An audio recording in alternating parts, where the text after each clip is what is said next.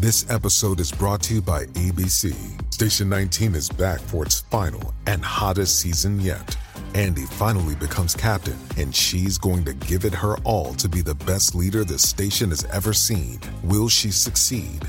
Get ready for fiery new romances and high adrenaline rescues. Watch the Station 19 season premiere tonight at a new time, 10/9 Central on ABC, and stream on Hulu.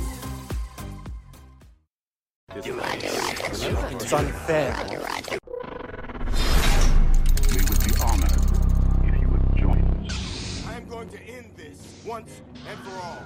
Hey guys, I am excited to announce the third of 13 concept art images. So right here is Mace just decimating clone troopers in the darkness of Naboo, where Vader has been sent to hunt remaining Jedi. Now this is all for my Vader fan film that I'm trying to make happen. The fundraiser will drop the day Solo drops in theaters, so next Friday at the latest. That's May 25th, where you'll all see the fundraiser amount needed for this big fan film, which I'm just going to say is going to be the biggest fan-funded Star Wars film in history to date. So if we all come together and make this happen, it's going to be something very amazing, I can assure you that. The fundraiser will reveal parts of the actual script and donation prizes and tiers as well, so however much you want to give, whether it's $1 or $20,000, you'll get something very special for it, depending on how much you give. Anyways, all will be explained in the fundraiser as well as an actual video outlining everything. Let's get on with the video, shall we? So now this is a video I didn't expect to really cover, nor did I think of even wondering what Palpatine thought at this moment. However, while going through the Darth Plagueis Legends novel again, I came near the end where Qui-Gon's body was being burned.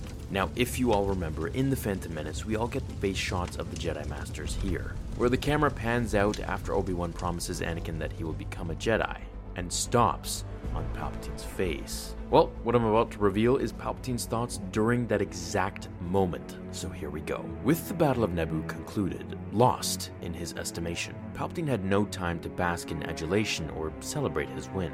His first order of business, indeed his first official duty, was to travel to his home world to congratulate Queen Amidala and her new allies, the Gungans, on their surprise victory. It wasn't until he arrived in Theed and learned of Darth Maul's defeat at the hands of the Jedi in a power generator station that he understood in part the reason for the sense of loss and profound solitude he had experienced following the murder of Plagueis. He could have pressed one of the other Jedi who had arrived on Naboo for information as to how Maul had managed to kill a Master Swordfighter only to be overcome by a lesser one, but he didn't want to know. Still, it gave him great pleasure to stand among Yoda, Mace Windu, and other Masters and watch Qui-Gon Jinn's body reduce to ash, knowing that the Jedi was just the first casualty in a war that had been declared but not yet begun. One in which 10,000 Jedi would follow Qui-Gon to the grave. That Plagueis' death and Maul's defeat had occurred in relative simultaneity could only have been the will of the dark side of the Force, as was the fact that until such time as he took and trained a new apprentice, Palpatine was now the galaxy's sole Sith Lord. Now, what I love about this passage is that we get a deep understanding of what was going on in his head. I love how as he watches Qui-Gon's body literally reduce to ash, he thinks this is the only one, first of many, if you will, that would start the undeclared Clone Wars, and concluding with Order 66, claiming that this is just the first of 10,000 Jedi bodies that would be burned or killed. At this point, Palpatine had already learned of the Chosen One prophecy, which I explained in yesterday's video, and knew that Anakin was the Chosen One, with his sights set on him immediately.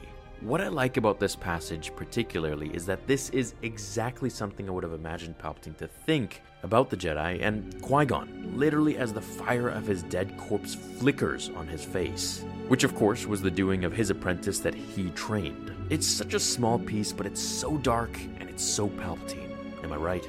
I hope you guys enjoyed it, and let me know what scene from the movies you want me to uncover next from the various Legends novels. Thank you so much for watching today's episode, and I will see you all in the next episode of Star Wars Theory. Until then, my fellow Jedi and Sith friends, remember, The Force will be with you always.